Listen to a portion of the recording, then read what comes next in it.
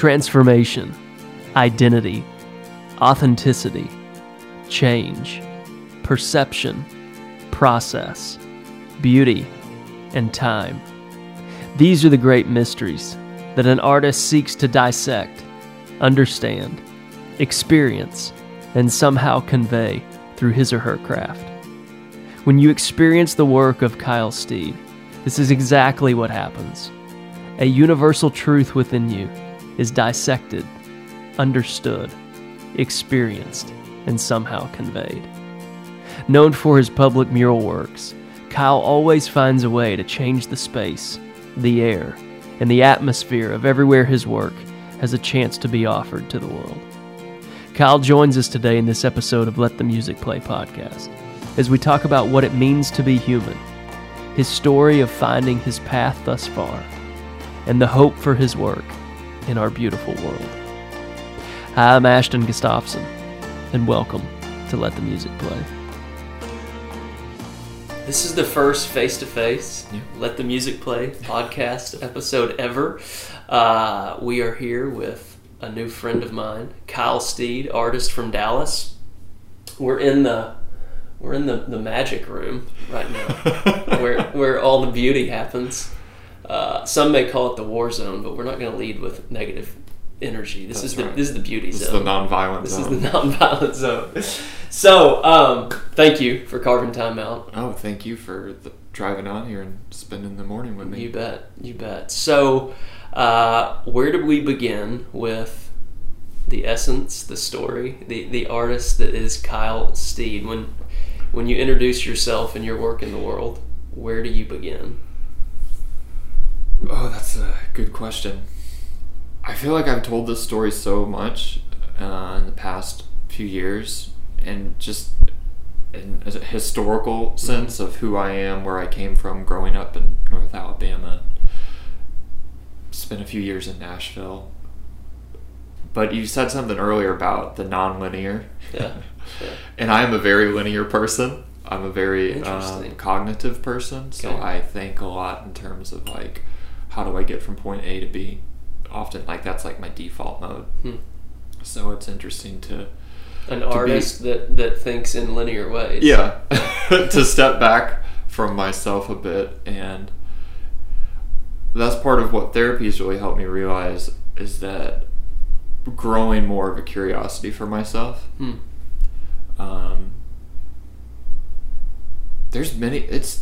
I've had to go through many different twists and turns to get to where I am today. I spent 4 years in the Air Force. Really? I spent 3 of those years overseas in Japan, which that part of my story used to kind of be like, oh God, I'm going to talk about this again. And now this year is 10 years since getting out, moving back to Texas. My wife and I had been married about a year and a half. We moved back with... You were in the Air Force at this time when you got married? Yep. I came home and got married. She moved back to Japan with me. She wasn't military at all. She was living at home, going to school.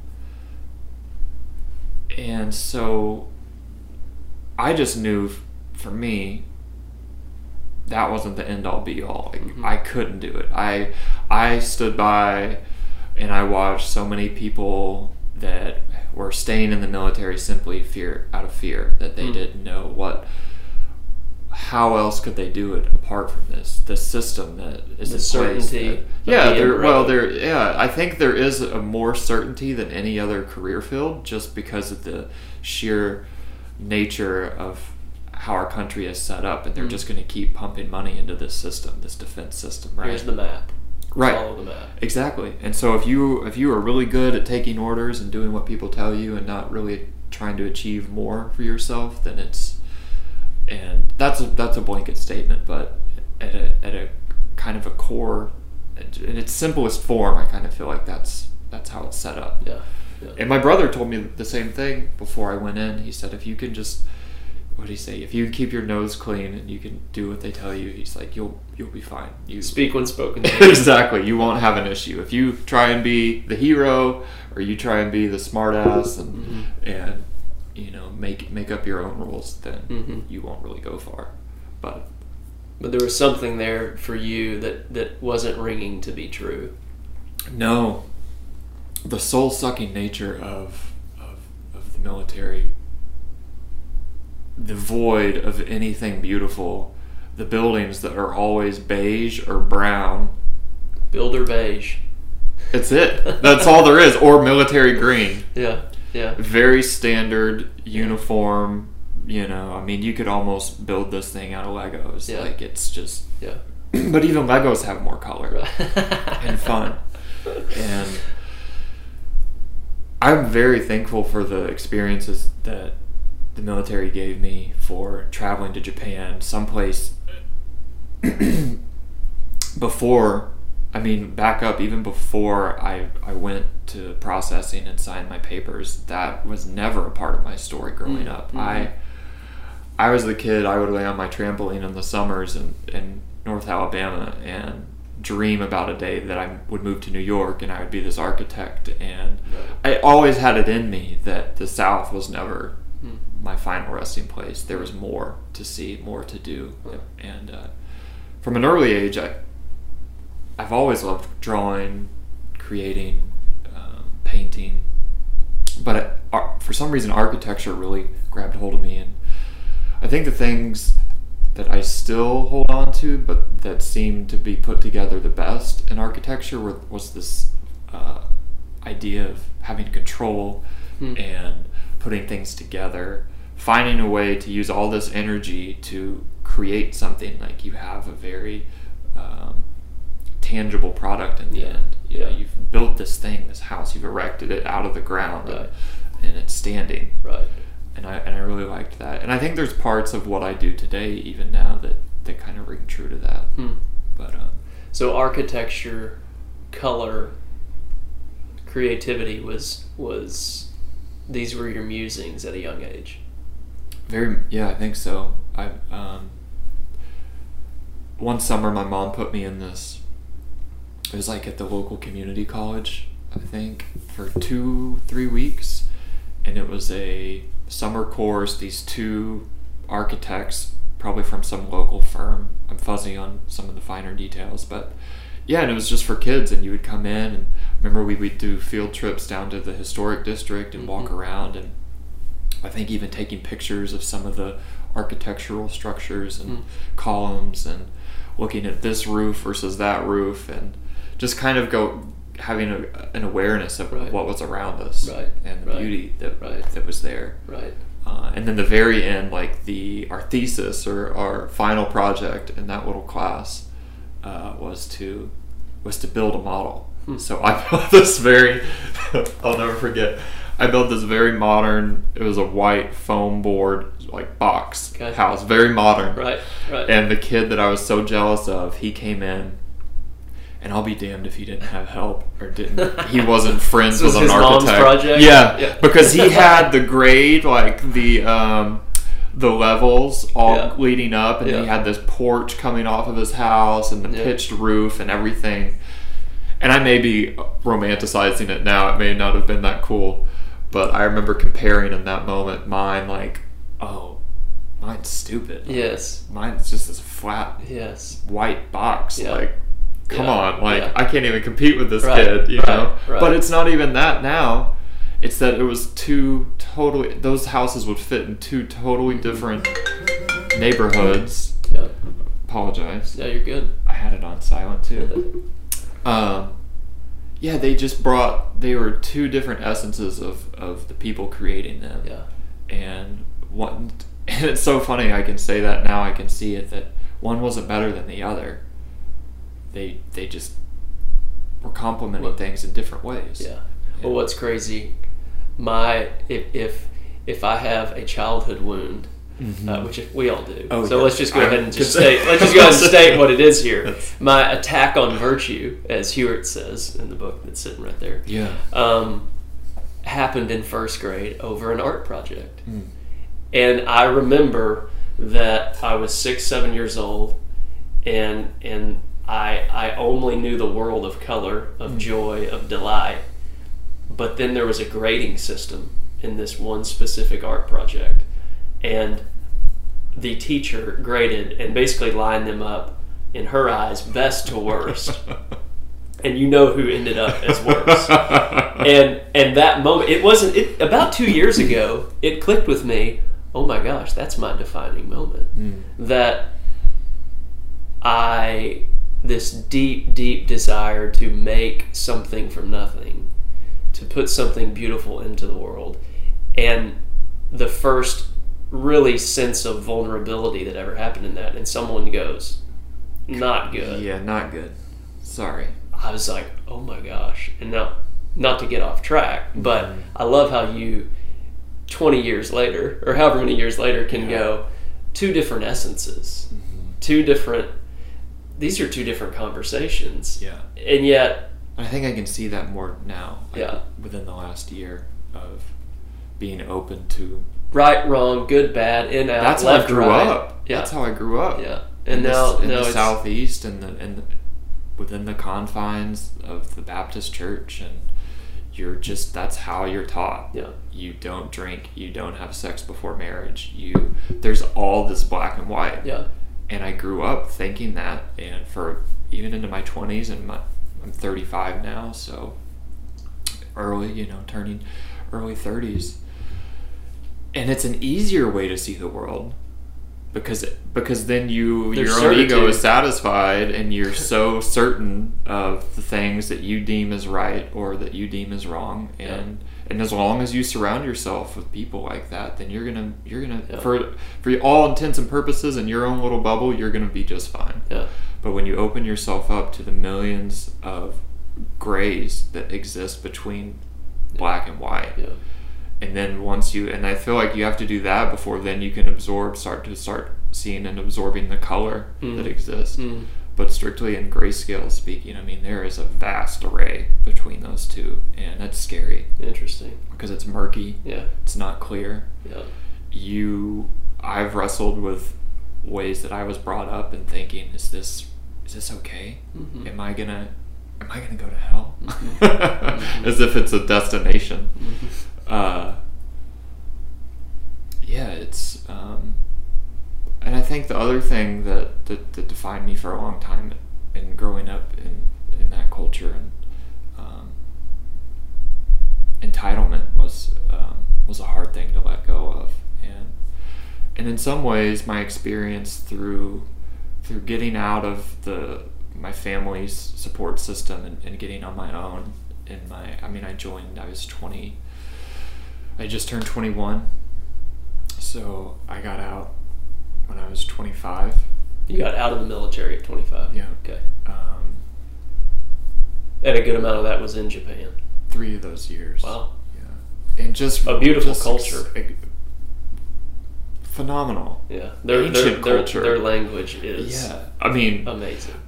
I regret that I didn't learn more. I learned probably the bare minimum, if I'm honest, enough to say hello. Omakase, kaseki, all the things on the menus. Yes. Okay. Yeah. See, I didn't even know exactly. And because you can go to a restaurant and they have these immaculate displays of everything on the menu, and you can just kind of point if you don't, if you don't want to learn.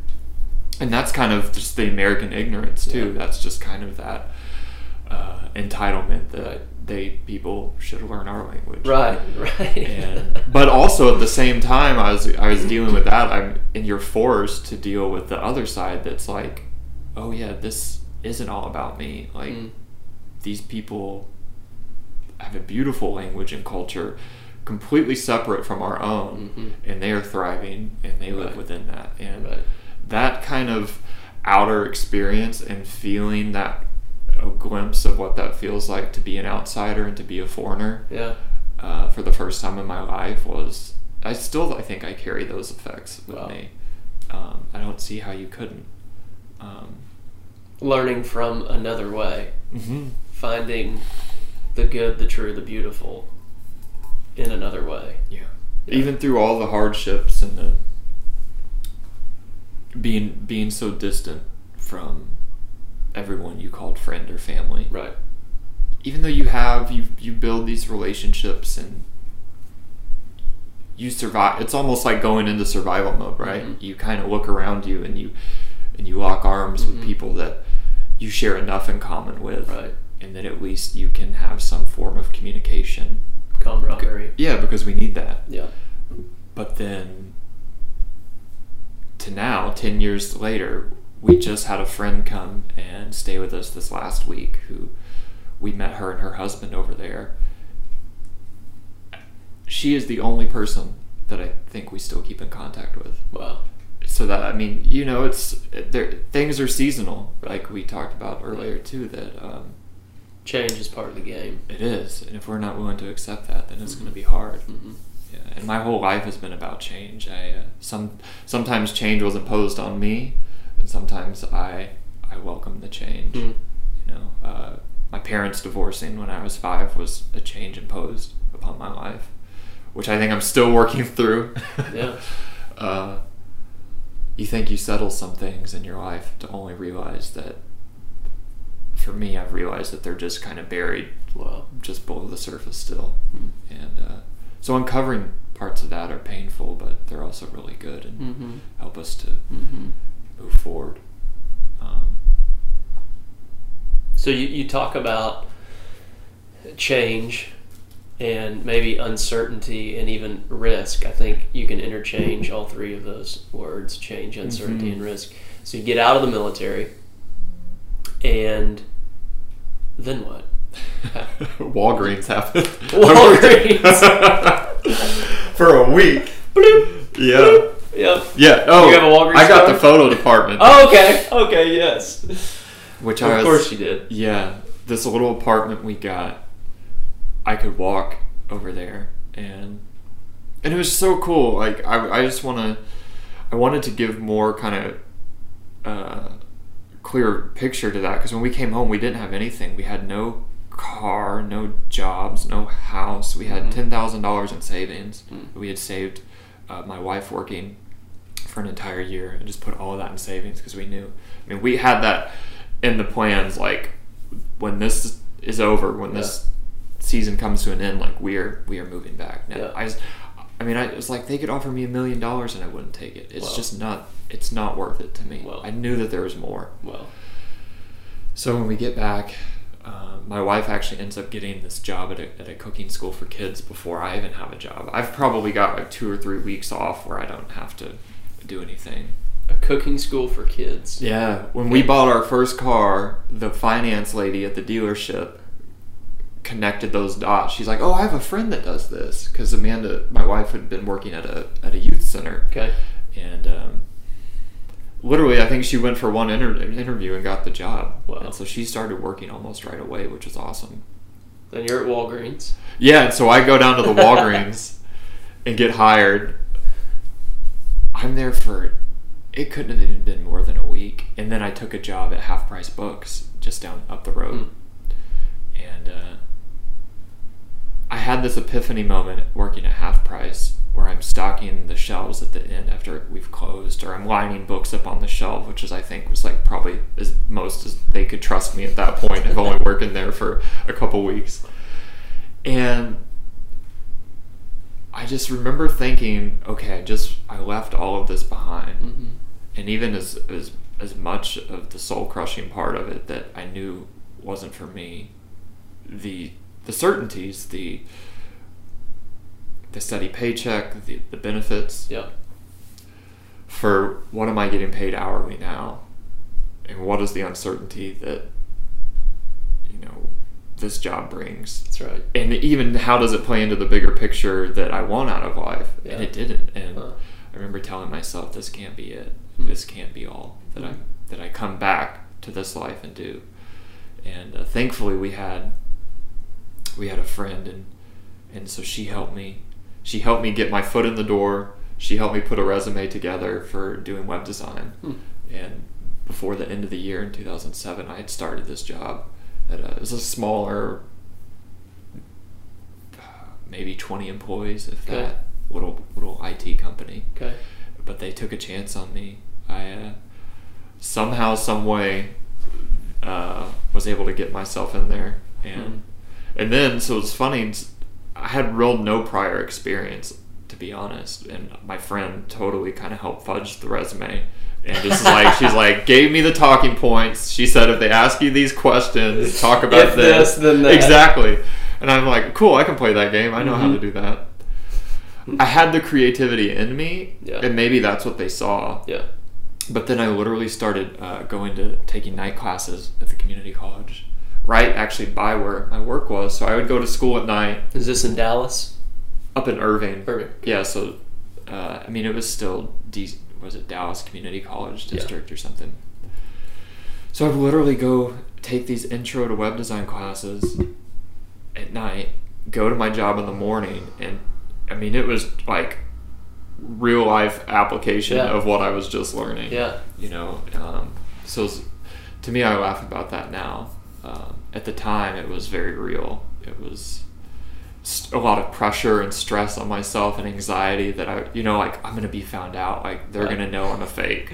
I'm reading this at night, and then I would come home some days after a stressful day and be like, I know it. They're just like, I'm done. Tomorrow, like, they're going to call me in to the office and Googling how-tos. Yeah, exactly. And I did that. I mean, there were some websites back then that I would watch, you know, their screencast or how-to videos, and teaching yourself, you know, on the go, in the job, in the moment. There's so much of that that's still applicable to today. Yeah. And talking about taking risk, I mean, it was a risk. Everything we do, every move is a risk, right? You getting in your car this morning and driving 2 hours is a risk. Yeah. Sometimes it feels like waking up is a risk.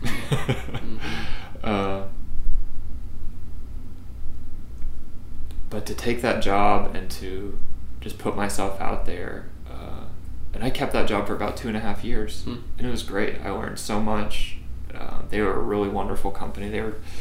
It was a really good place to feel like I was starting to get some ground underneath me. And man, I remember that day that before I actually started, I went for like 2 interviews, and then they called me and congratulated me and told me I got the job. Just how much of a rush that felt like.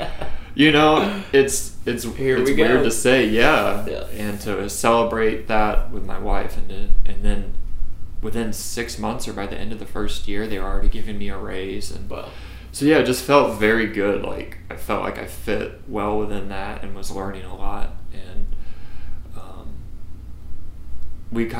it transitioned from that job to really by the end of that job was just kind of done. I felt burnt out, and not that I'd overstayed my welcome, but just feel like I was ready to take the next step. Right. And being a little naive and still like in my 20s, I thought, oh, I can go do this thing on my own now. Like, I want to try that.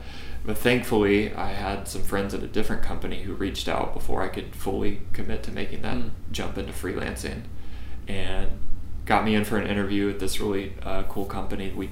They built church software, which I think has since changed names or something, but at that time it was right before they had gotten acquired, and it was an awesome team. Really, I mean, one of the best teams I've probably worked on with just quality people. Right. And so I spent about 1.5 years there, and then at the end of that is when I knew. It's like, okay, I've done that, and I had already started building up stuff on the side, and all this pre-kids. It was so crazy to think now how it seems so backwards a little bit to have had some and maybe it wouldn't have worked otherwise, but to have brought a family, to have brought children into the picture. Oh my goodness. Very good. You can take it if you need to. We can edit it out. Okay, let me just tell her that we're talking. Sorry. First one was a buddy. This one was my lady.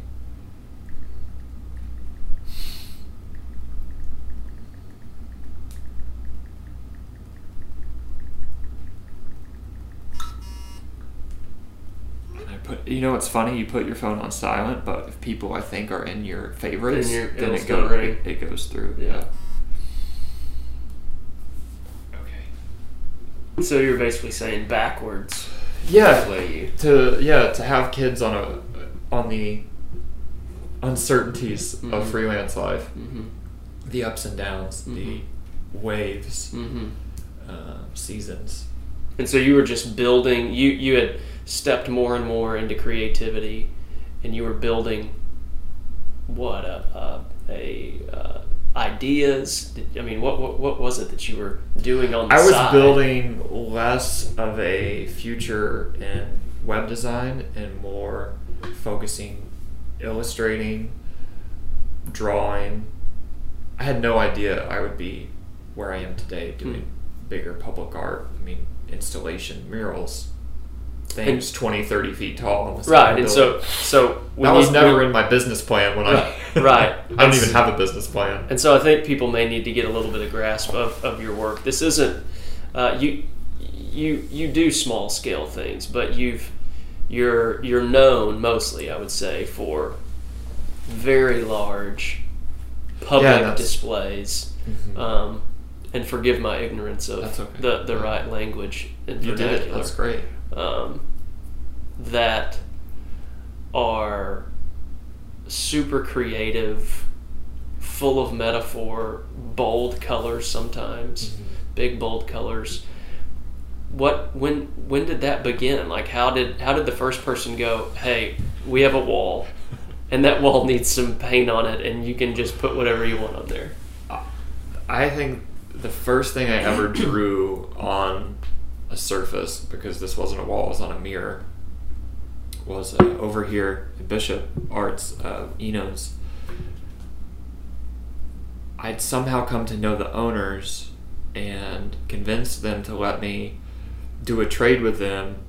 My wife was just about to graduate with her undergrad from TWU, and so we agreed to have a private upstairs kind of party for her and trade, and I did this.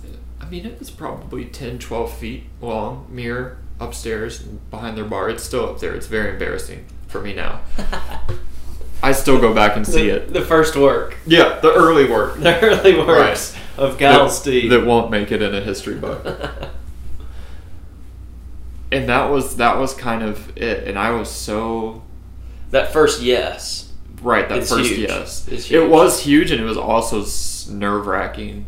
And I questioned if I even had the ability to do it, if it was even going to be good, if they thought it was going to be good. And I did it. And then the next thing happened is the same owners opened another restaurant in the West Village, Union Bear, which is closed now, sadly.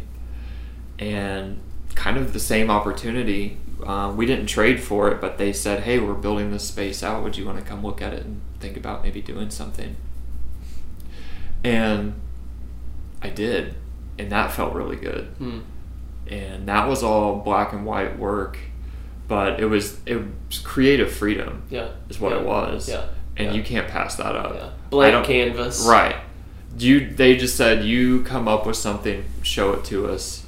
You know, like basically just like testing me, like what do you got? Just go for it. And I love that because I love a challenge. I do love the risk. I love that certain element of uncertainty and kind of challenging yourself too. Because I remember making drawings for that and spending a couple days going back and forth with it, and then I just remember I was like, this isn't it, and I just redid it real quick, and I knew that that's what it should be.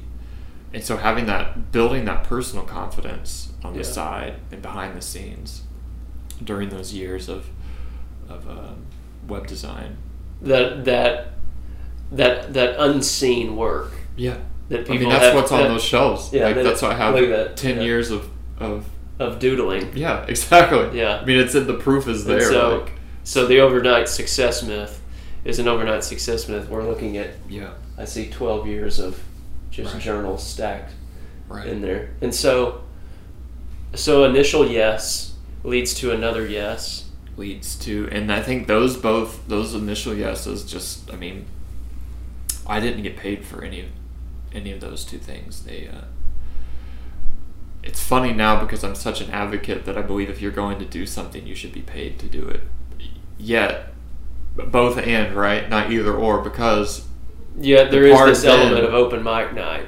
Right. You need to come up and sing a song for us. Exactly. Yeah. And you have to be willing to prove yourself, not only to others, but to yourself, that this feels right. Mm-hmm. And there's just phases and different points on the map where we all are. And at that time, I was just starting. I was just beginning to unfold a Mm-hmm. whole new Mm-hmm. territory. Mm-hmm. And I couldn't walk in there demanding, Mm-hmm. you know, Mm-hmm. what I charge now. Like that just, they would have laughed. Yeah. Never in a million years would it have happened. Right. And so I wouldn't have gained the experience. So for me then, the experience was way more valuable than what the check they would have That's written right. That's for me right. was. And I Which think for that's creatives, that's a necessary lesson to learn. absolutely, yeah, because without that, I don't know any other way to say it. I mean, if I didn't have that experience under my belt and taking so many opportunities, sometimes next to nothing, you know, and sometimes the clients are really awesome and paid what I asked. A lot of times there's that gray area in the middle. You have to figure it out. You have to find what are you willing to do something for that also works Mm-hmm. within their budget. But Have the early yeses been baby steps to now more no's than yeses for you personally? Not necessarily the people that are asking you to do work, right. but now are you able? Because how many years in are you now? 5, 6 doing this? My 6th year, yeah. Are you now able to ask more questions of, if I say yes to this, is there going to be joy? Will, you know, or do you eventually get freedom to say, I'm going to do work like this, and I'm going to say yes to these things, and if it doesn't fit within, call it the cliche, my core values, the way I see the world, whatever that is, are you now seeing that now it's a tug of war between your yeses and nos? Yeah. Because I do think in the early get-go of whatever yes. our art is, it's all yes. Mm-hmm. Let me do as much as I can. That's right. Yeah. That's right. And I feel, there is that balance there. And I do find myself, and it's so hard to learn to say no. It's so easy to say yes. Yes will make your life. No will save your life. Yeah. You know. And I still learn that lesson. Yeah. Daily, weekly, yearly. Mm-hmm. But I am very fortunate at a point now where I can take a look, I can ask questions up front, and feel confident if I say no, then I'm not missing anything. Yeah, you can walk away from that without a sense of regret or what if. Yep, exactly. You know, you have a center of gravity. Without FOMO, like literally early on, like FOMO runs your life. You're just like I gotta take it. You don't want to be out of the loop. You want to make sure. And where does that come from?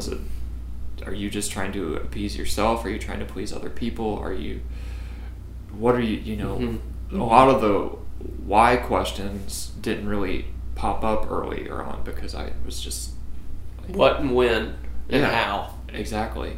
And now where? It's returned. Yeah, I think the questions become increasingly more about why.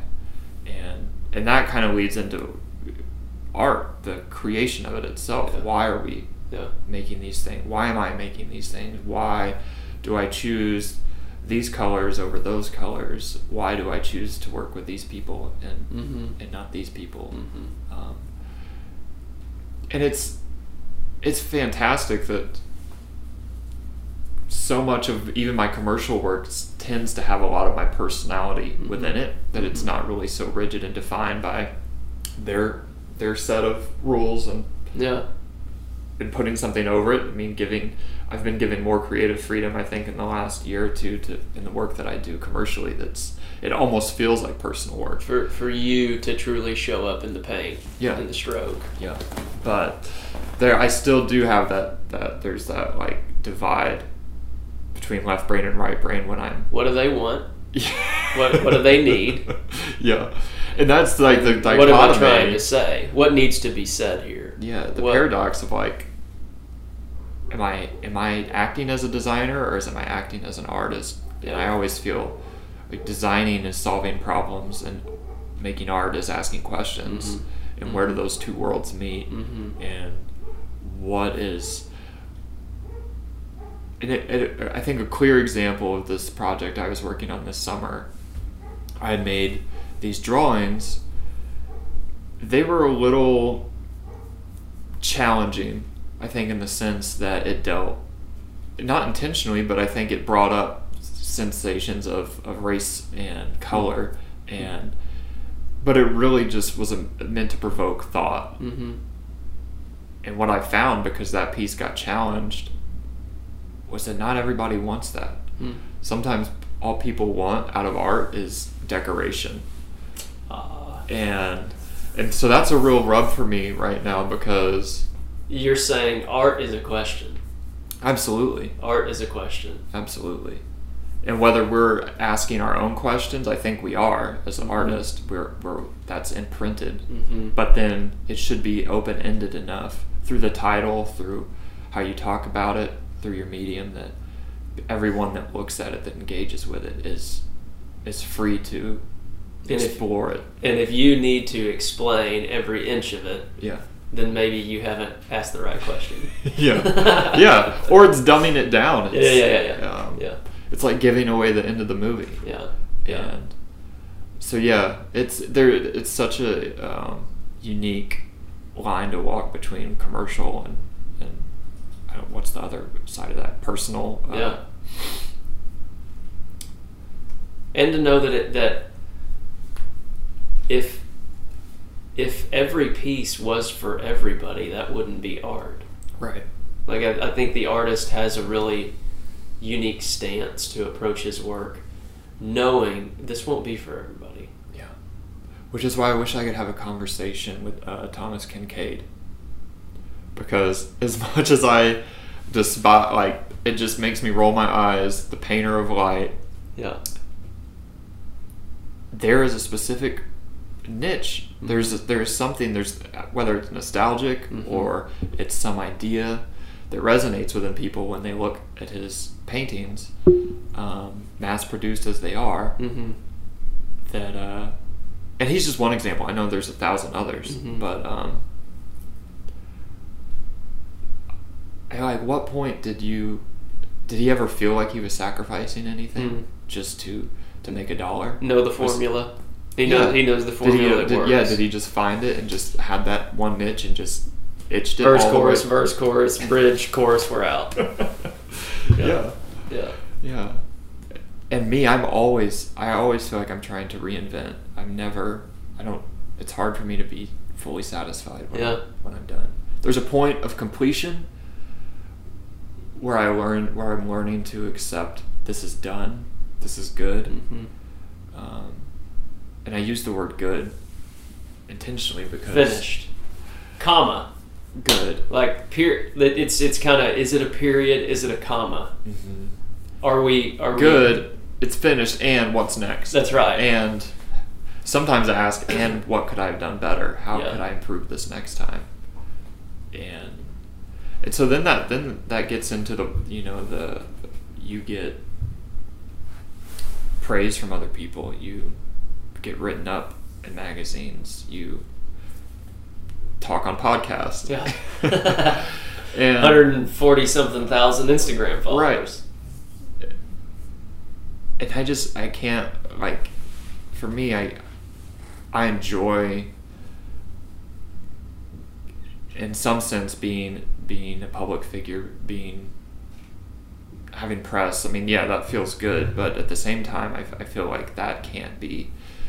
There is a deeper internal thing driving this than just doing it for the applause or doing it for the notoriety. And sometimes that's tough to handle sometimes, and like what to do about that. Right. And when that itself is a formula that works. More press. More likes, more retweets. Because I would rather push the envelope and try and reinvent myself and do something completely different that people would be like, somebody would be like, why is he doing that? Like, that's not what he does. Like, Why would he just do what he always does? So it seems to me that you've written before on this idea of like the soul awakening, this constant waking up, this process of change and becoming. Are you seeing that your work in the world is congruent with your internal waking up as well? Like you're, I'm also this. Yeah. I'm also this. Yeah, like the idea, like people love one-dimensional people, and a guy that shows up that's 2, 3-dimensional, it's like, whoa, I don't know about that. You know. I think so, because I think about the first large pieces I did was this quote from JFK. Interchange the word country for city, and I must have made that, is it 13 or 14? So 3-4 years ago. But it was just all textual. Mm-hmm. So there's really no thought. It was very one-dimensional, black letters on a white wall. To I think about now, the thing that I'm painting is it's 4 colors. There's no words. It's all shapes, very organic, but very complex and divided and angular and soft, and it totally fits with where I am right now. Yeah. Like it totally explains how then I was so black and white, even in a lot of ways, to now where it feels sometimes confusing almost to the point where I'm like, what do I believe? Yeah. Like what? Just more depth. I think more. There's something more interesting to look at. The idea that if reality is, if the universe itself is endless and still expanding, then if I would say that we have a faith and a belief. We have a faith in the world, believing in a triune God that someone once said is love, and it's expanding. Then that would also be the truest thing of you and I. Right. And to enter that flow of expansion is always mysterious. There's nothing. One of my great mentors told me once, I was driving on the interstate and I was in a real fog and just felt like down and confused and frustrated. And it was so simple, but it was really beautiful. And he's like, God doesn't hide things from us. He hides things for us to seek out. That's good. And that always stuck with me. Even to where I am now, I see how true that is, that within the mystery. Because I remember having these pictures. I mean, part of my story that I don't talk about a lot within Japan was one of the lowest, just hardest times of my life. And it involved a girl, but there were some deeper things at work there, and I think there's some deeper trust issues, and not really knowing the love of God for certain. And it really got summed up on one night where I was just really at a breaking point, questioning my existence, just lower than low. And I was in this house that me and this girl were supposed to share, and she walked out, and I came back and I sat down, and I remember going and I just sat, and that word that I will never leave you or forsake you was just whispered to me, like chills, like right now. And I can remember having this like closing my, like this vision almost of being covered so tightly, like within hands, that it seems so dark, but yet the darkness is only because it's like the hands are closed over each other so tightly and so carefully. Like when you find something in the dirt, when I take my girl out, and we've been to the beach before, and you find a shell and it's so precious and you want to show them, and you hold it so carefully in your hands, like that's what that felt like to me. And the truest thing of reality in that moment you felt was just love, whatever, acceptance, and presence. Mm-hmm. So much of what I think about now is being present. Mm-hmm. But yet Yeah. our presence, our being present is his presence. Yeah. The eye through which I see God is the eye through which God sees me. Yeah. Exactly. And I think about I now didn't say that, by the way. Oh. That was someone else. Side note. Meister Eckhart, German theologian. Yeah. And I think about now when I'm practicing, and I'm not the best at this. I try, maybe I'm trying to do it every day. It doesn't happen contemplative, just sitting. But I'm reminded as I breathe, and you feel that contraction in your chest when you take a deep breath in. Yeah. And I love thinking about how that is as close as the presence of God is to us. That Near as our breath. That contracting feeling. Yeah. And that's what's been so cool, is learning that even, the Jewish culture, that they didn't really have this idea of, maybe it's not that they had this idea of God, but the idea of breath, of breathing Yahweh. in and out was the breath. The sound of breath. Mm-hmm, was God. Yeah. And that's really been wrecking my world recently. I love that idea. Yeah. And I love thinking on that, and I love just, it helps me slow down in the midst of when I have my girls every Friday. Mm-hmm. And almost 4. And you know how that goes, and sometimes it's just a complete meltdown. Mm-hmm. And it could be over something silly, or it could just be one of them, but that helps. Yeah. Like, and in my work, when I'm feeling anxious, when I'm judging myself too hard, or something, or I'm worried about a project, that helps. Mm-hmm. Would you say that you have found it to be true that the degree to which you find enchantment within, discovery within, beauty within, love within, light within, use whatever metaphor you need to, that posture within you learn to see within the world? Like the degree to which you sit in those moments of contemplation, Mm-hmm. where there's nothing to prove, where there's nothing to earn, where there just is, that you then find the world, the external world, to be a lot more electric. And you're on look for the hidden things, the unseen, that maybe sometimes on my good days, yes. On your good day, right? That's the work, right? I mean, maybe that's the work. Because I can't go out, like, you can't polish it and make it seem like this euphoric. 2 steps forward, 3 steps backwards. Yeah, it is. It's like that. And even as something as simple as driving in the car will challenge you in that way. It'll make your ego flare up, your anger come out, and you just have to.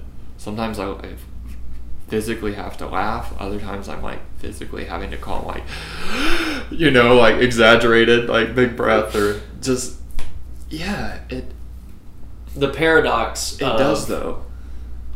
It does. Sometimes I'm in the flow, and sometimes I'm not. Yeah. And those moments in the flow are so sweet. Yes. Special. And I mean, I think that's where we're always. Well, the obvious is, where can we go?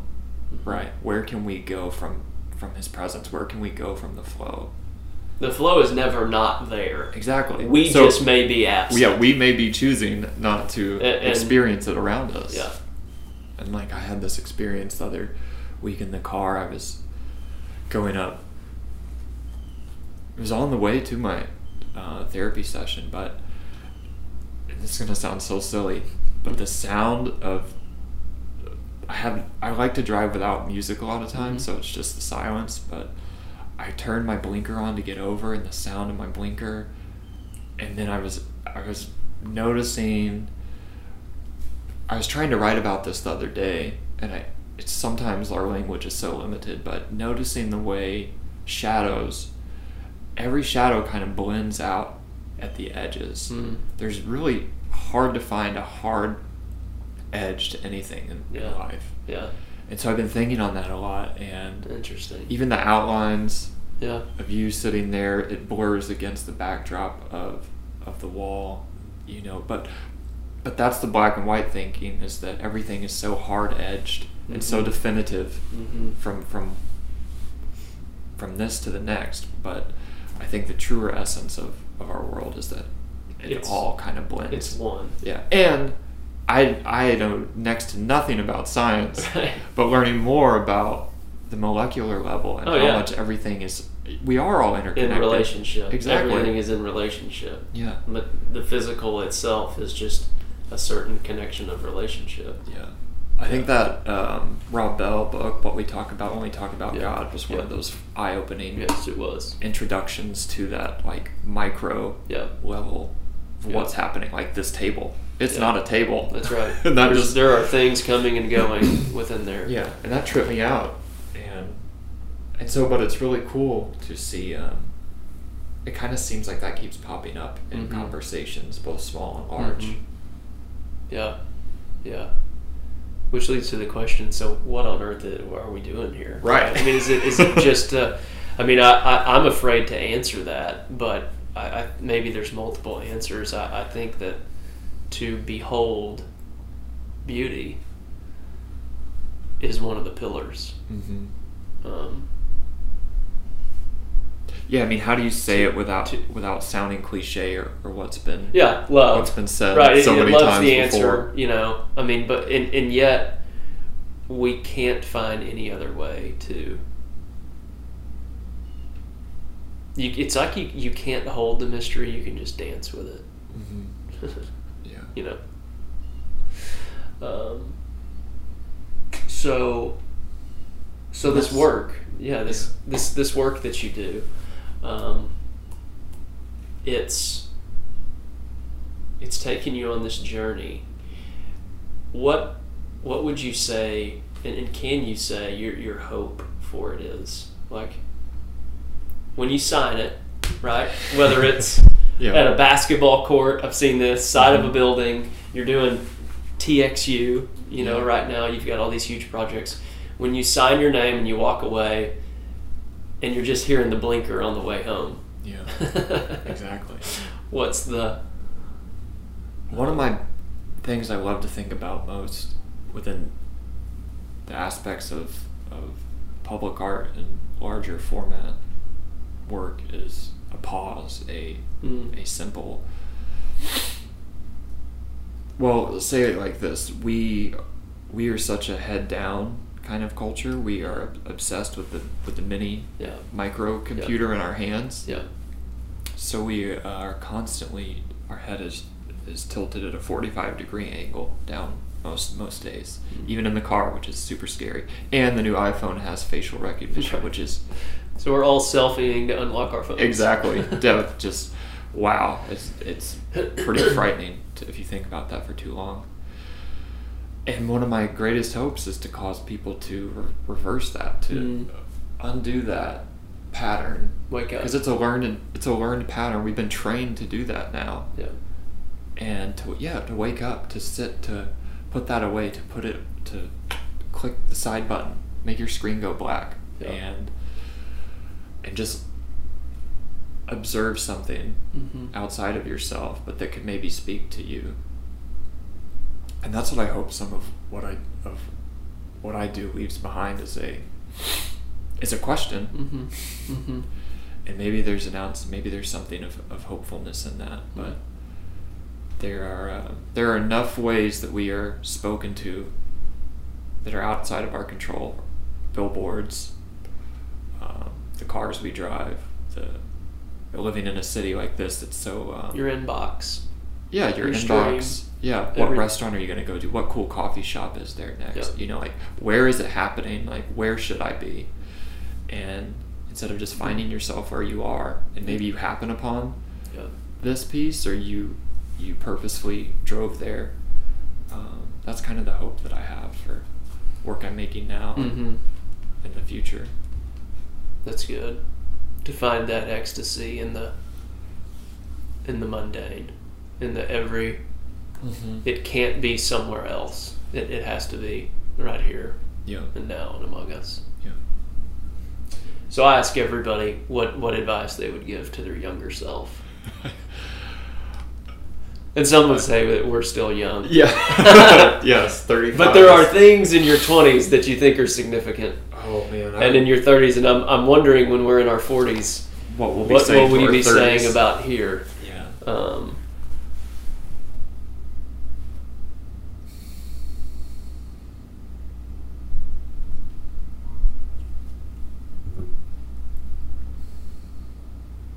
I guess one of the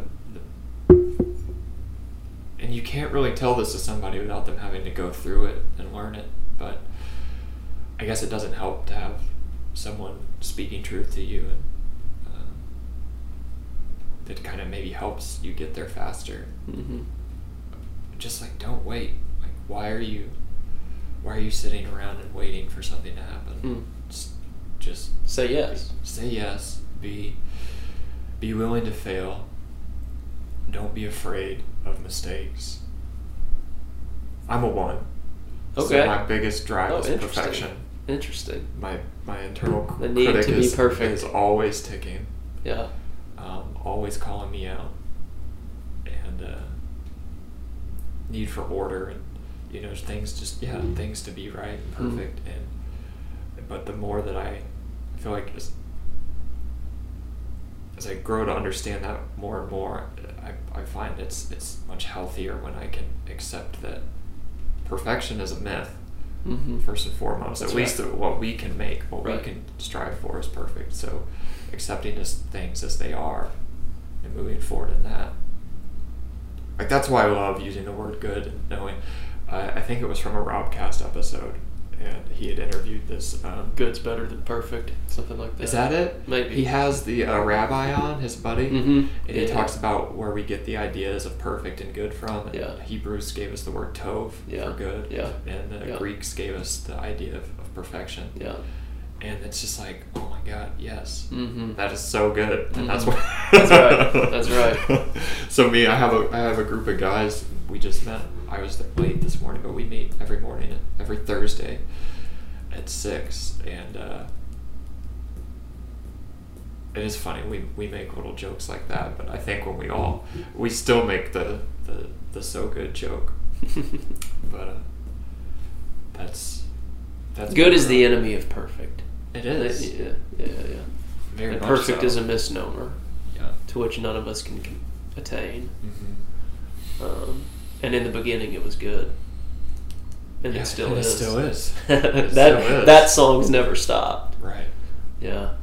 The inherent goodness of the world, which seems pretty hard to hold on to mm-hmm. today, but there is a truth, and I feel like that's one of the big ones. I was driving yesterday to my office, and I wake up to the earthquake in Mexico. Mm-hmm. We've had 2 hurricanes. Another one had just hit Puerto Rico.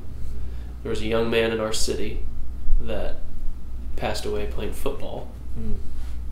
And I said this on my way to get a cup of coffee to the office. I was just playing that in my head. Mm-hmm. And I just go, and yet, it's okay. It's good. It's here. It's now. It's for us. It's with us. It's ahead of us. That it's good. Mm-hmm. And that's our work every day to get to that mm-hmm. aha. It's like that is an aha every day. Yeah. Yeah. And yet there's still so many ways to... well, the TV's never going to tell you that. Well, no, not even newspaper's never going to tell you that. Yeah. If it bleeds, and I think that's reads. why like this break this week from social media is such a good practice in being present. You have 140-something thousand followers, and you've taken Instagram off your phone this week. Yeah, I just deleted it. It felt great. It was good. It felt so good. And I still have the muscle memory when you, like, it was I don't use Facebook. I haven't in a few years, but when I first deleted my account, it was literally open the laptop, open the browser, and type Facebook. Like FACE, it finishes, enter, and you're there. Exactly. Yeah.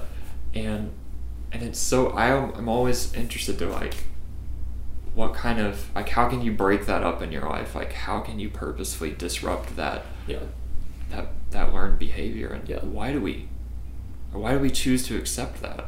Right. Like, we've all just bought into the idea that this is the way that it works now, so we should all have an account. We should all 10 be... million songs in your pocket. Yeah. 5,000 friends. Yeah. And if we're not getting more, then we're losing. And that to me is so sad. Like, why can't we just be okay with having, like, let's have fewer. Like, let's do more with less. That's what I want to do. Yeah. And find it all in your breath. Yeah. Which can be kind of, and it sounds, to me it almost sounds like cheesy to say it, but it is. There's just like that. That's, I find that to be so true. Yeah. It feels better. Mm-hmm. Yeah. Man, Kyle Steed joining the Let the Music Play podcast. We're going to have to do 2.0 one day. I think we're just scratching the surface. Brilliant. I love it. Well, thank you. Thanks for joining us. Hey, if you get back on your Instagram account ever, which I think you will, how can people follow you and what you're doing? Yeah, it's my name. Kyle Steed. Kyle Steed. At Kyle Steed. Same on Twitter? Same on there. Same on KyleSteed.com. That's it. Awesome. Well, grace and peace to you. Thank you, sir. You too. Thanks for carving some time out for us. I think we have another village elder joining us with Kyle Steed at the podcast. Till next time. Hey guys, make sure you go and check out Kyle's work. You can find him at KyleSteed.com. You can also find him on Twitter and Instagram at Kyle Steed.